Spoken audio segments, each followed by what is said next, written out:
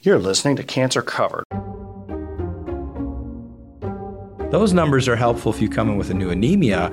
They are not all that helpful for you because we are causing that. Yeah. And a bone marrow that's recovering from chemotherapy is going to make a lot of funny-looking cells, and that creates a lot of noise in some of those other numbers you're talking about.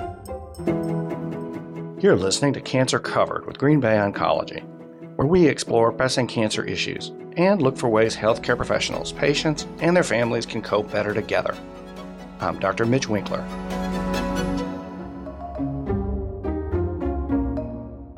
We draw blood on patients in the cancer clinic so often that it's almost become a standard greeting.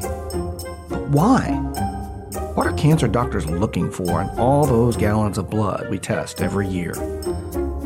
In this episode, we'll explain what the most routine blood tests are really for, why we need them, and also clarify some common misconceptions about what those blood tests can and can't tell us. Brad, it's great to see you. Thanks for taking the time. Mitch, it's good to see you as well. Brad, we do blood tests so commonly in the cancer clinic that I think sometimes our patients feel shortchanged if they come in for a visit and don't get a blood draw. Do you ever run into that? Yeah, we do a lot of blood work, and even the nurses will pick on us like, you're not getting labs in that patient? And it's no, not really. And patients always ask, what do we do with the labs? Or my labs look good, and what does that actually mean? And I think most people are surprised to hear that if, say, a person has an early stage colon cancer or a breast cancer, maybe they were seeing their doctor regularly and getting blood tests, and they'll ask, why can't you see the cancer in the blood? Or can you see the cancer in the blood? But we really can't very often, can we? No, we don't get a good look at the cancer in the blood. We don't have good assays to detect tumor cells. We commonly don't have tumor cells floating around in the blood.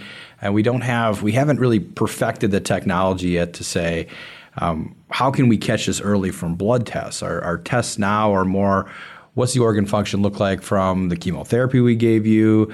Is there anything else that's popping up with the blood test in regards to kidney or liver function or the bone marrow function? Those are really the main things that we're looking at with the blood test, not specifically is the tumor recurring from the blood tests.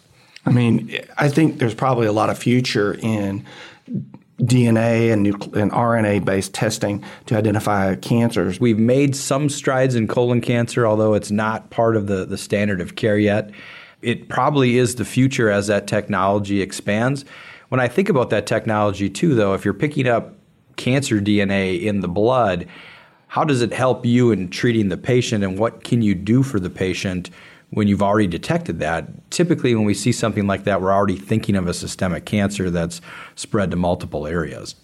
And it's not just enough to know that it's there. That's the other problem. It's like, how much of it is important? I mean, there may be trace amounts that aren't important and that mean that you've either got dormant cancer cells, not enough to cause a problem, or maybe you've got enough that's eventually going to cause a relapse. We don't yet know the difference. Yeah, and one thing we are doing with these tests is we're definitely causing some anxiety in patients, knowing that I've got a little bit of cancer DNA. But like you said, is this just leftover from killed cells that are slowly deteriorating? Or is there a cancer that's never going to be a problem again, that's just dormant? And that is the question that we don't know the answers to. And sometimes fancy new technology just leads to a little more anxiety and cost and doesn't lead to actually better care and better outcomes for patients.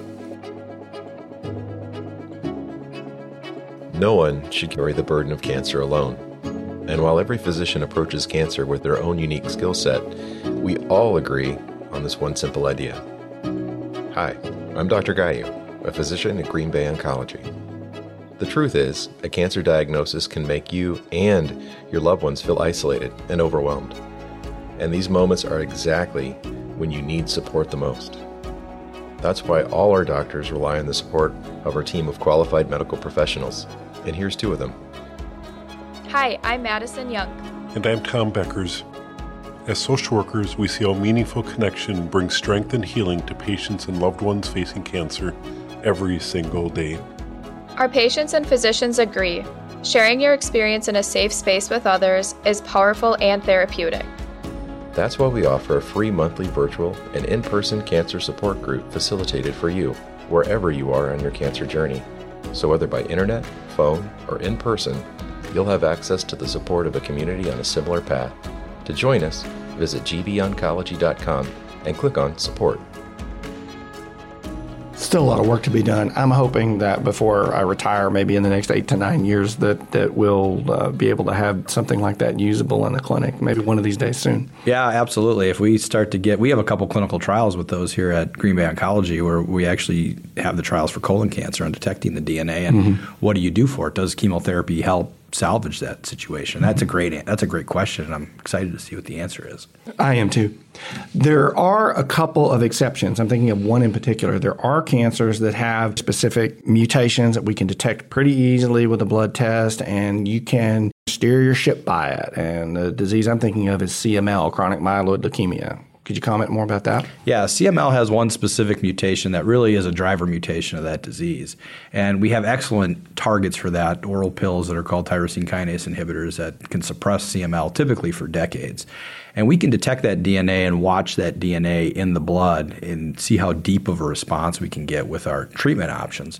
Back in the ancient days when I was in residency and fellowship, we were still having to get bone marrow biopsies on these folks pretty routinely, and now all of it is done by the blood. And not only can you map out somebody's prognosis really accurately based on the fall in that level in the first 18 months, we're even using those levels to even in some cases make decisions about whether people can come off therapy. That's one example where the blood tests have worked out great. But again, as you said, it depends on the cancer having one specific, it's always there kind of mutation. Most cancers just aren't like that. Yeah, no other cancers really. We're trying to turn other cancers into that, but it's taken some time.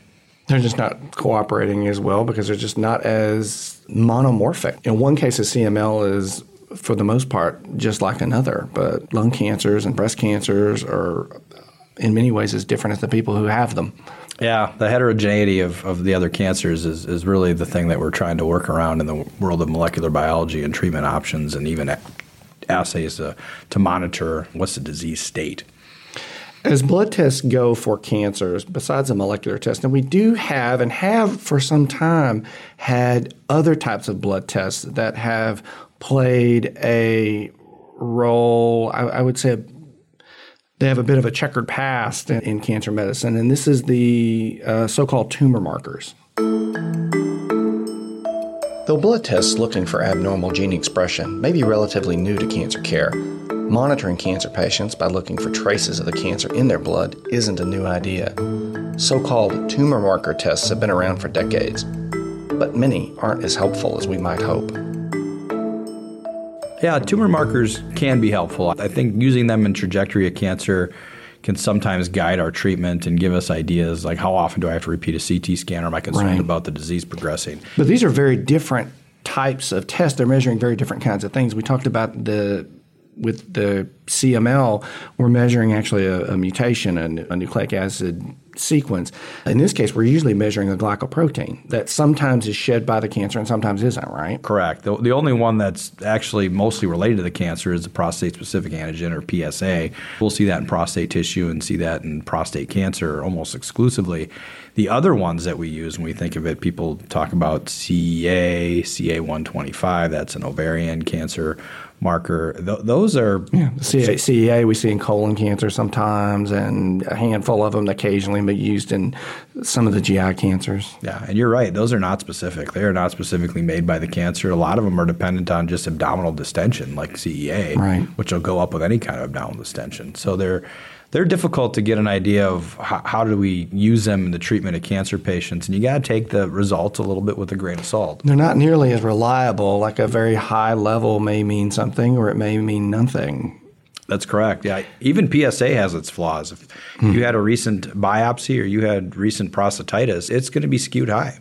And there's also a lot of people who have a really nasty prostate cancer, very widespread, whose PSAs are perfectly normal. Not all prostate cancers express that protein. That's correct. You get those very immature behaving cancers that are fast growing, and they typically don't have a very high PSA. And that's one of the reasons why it's not a perfect test. It's very useful. It's of the tumor markers, it's the one that's got the best track record. It's the one that's got the most utility. It's the one that's got the most data behind it. And using it to guide therapy is still a reasonable thing to do in many cases, but it's far from perfect. Obviously, It's got a significant role in screening.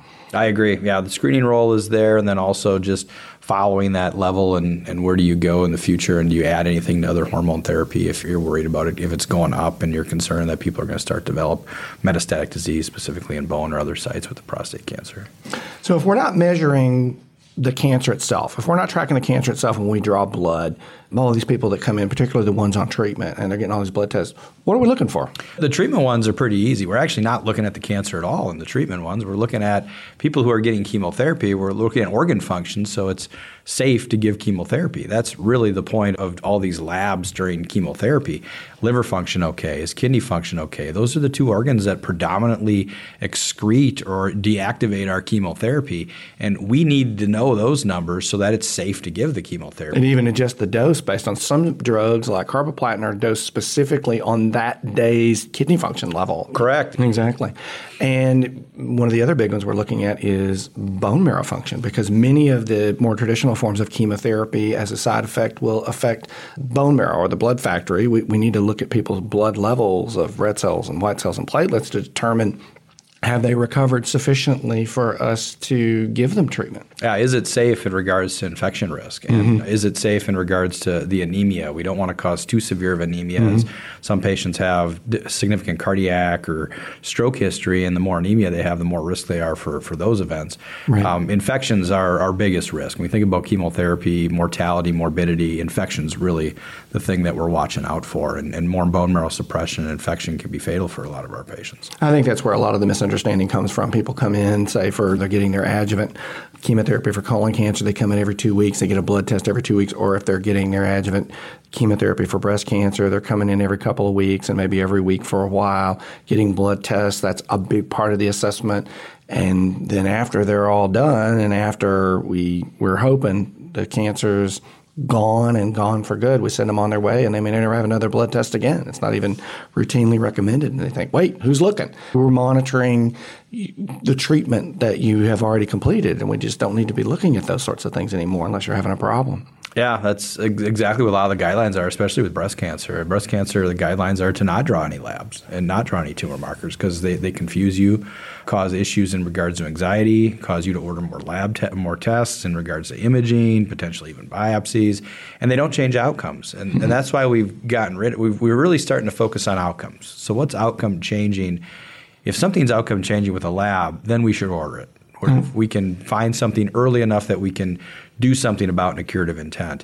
And we just don't have those kind of testing right now available in the world of labs. So staying away from them and not causing anxiety, driving up cost is the way to go. I'd agree. Maybe one day. I'm hoping that eventually the dream of being able to get all the information we need from a tube of blood. Do you think there's any other widespread misunderstandings about blood tests, what blood doctors are looking for, what cancer doctors are looking for, and what we're not looking for? With today's electronic medical records and access portals, patients can often look at their labs on their phone at the same time and in the same detail as their doctors see those same results. Transparency is a good thing. But never before has so many patients come face to face with so much complex medical data. Sorting through it isn't always easy, and patients may not be able to tell when an abnormal test result means trouble or when it's just background noise. There's misunderstandings, I think, with the CBC at times where we have a lot of red blood cell indices that are used in certain aspects of why do people have anemia. And our cancer patients get a little confused because they come in and they got all these weird numbers, MCV, MCHC, RDW. Why are these all so skewed? I must be really sick. And it's like, not really. It's from our bone marrow suppression and the chemotherapy. It's expected to be seen. Those numbers are helpful if you come in with a new anemia. They are not all that helpful for you because we are causing that. Yeah. And a bone marrow that's recovering from chemotherapy is going to make a lot of funny-looking cells, and that creates a lot of noise in some of those other numbers you're talking about. Yeah, and now with us releasing all the results to patients through the MyCharts of the world, they see all that stuff in real time, and a lot of people are very in tune to their health and see these numbers, and people without education get a little worried about it and some anxiety, and some of it can be alleviated in our clinic appointments by saying, here's what we expect from your CBC. Honestly, so do a lot of people with a lot of education. A lot of MDs get concerned about some of these results. I mean, we wind up seeing a lot of these people for questions because it's very complicated. You bring up a really good point. I think with lab tests generally, and not just looking at blood counts or looking at blood chemistries or anything like that. Anytime somebody goes in for a battery of tests, and when we all have, for the most part now, access to our own medical information through a patient portal, and you look online, or you can get a printed result if you're a little bit more low-tech kind of person. The abnormal lab tests are not hard to recognize because they're usually flagged either in yellow or red. And I think any time somebody gets a battery of tests and they see a whole bunch of tests flag abnormal, they're like, oh my God, that must be disease. An abnormal lab test must mean disease. But that's not the case at all, is it? That is not the case. And we think about our lab tests too. They're 95% of the standard deviation in Olmsted County, Minnesota. People that fall outside of that, we're all not Scandinavian. We all don't live in the middle of Minnesota. And there's a good subset, especially African Americans in the white blood cell count, that fall outside of that. And we have to be cognizant of that. I think of it like just because somebody falls outside of the normal range of, say, height or weight, you don't automatically walk up to them and say, what's wrong with you? Are you sick? And a lot of these blood tests are like that too, because the human body, the human system is a fairly complex thing, but it does have a lot of variation in how it works. There's a lot of fluctuation in many of these numbers. I think it's a great thing that patients more and more they have access to their own data, that they're more directly involved in their care and they're asking questions. And I think that's fantastic. I think where there's probably still some work to be done is in helping patients understand how to use all this information. I mean, let's face it, much of it is complicated. I need help to process a lot of the complex parts of my life, like my tax form and the inner workings of the internal combustion engine, which are still a mystery to me. And I need experts to help walk me through it. And we think of those things. What's the first thing you and I do, or I'm looking at a new tax code, is I Google it. Yeah. Like, where is this tax code? You go Google high white blood cell count, I mean, you're going to get a multitude of things that are going to scare the crap out of you. That's the problem that we lie in. It's hard to judge what that number actually means without having a lot of education and just history of deciphering what the meaning is. The Internet's a fantastic tool, and I encourage everybody to use it, but it is real easy to stumble into reading somebody else's mail without realizing it.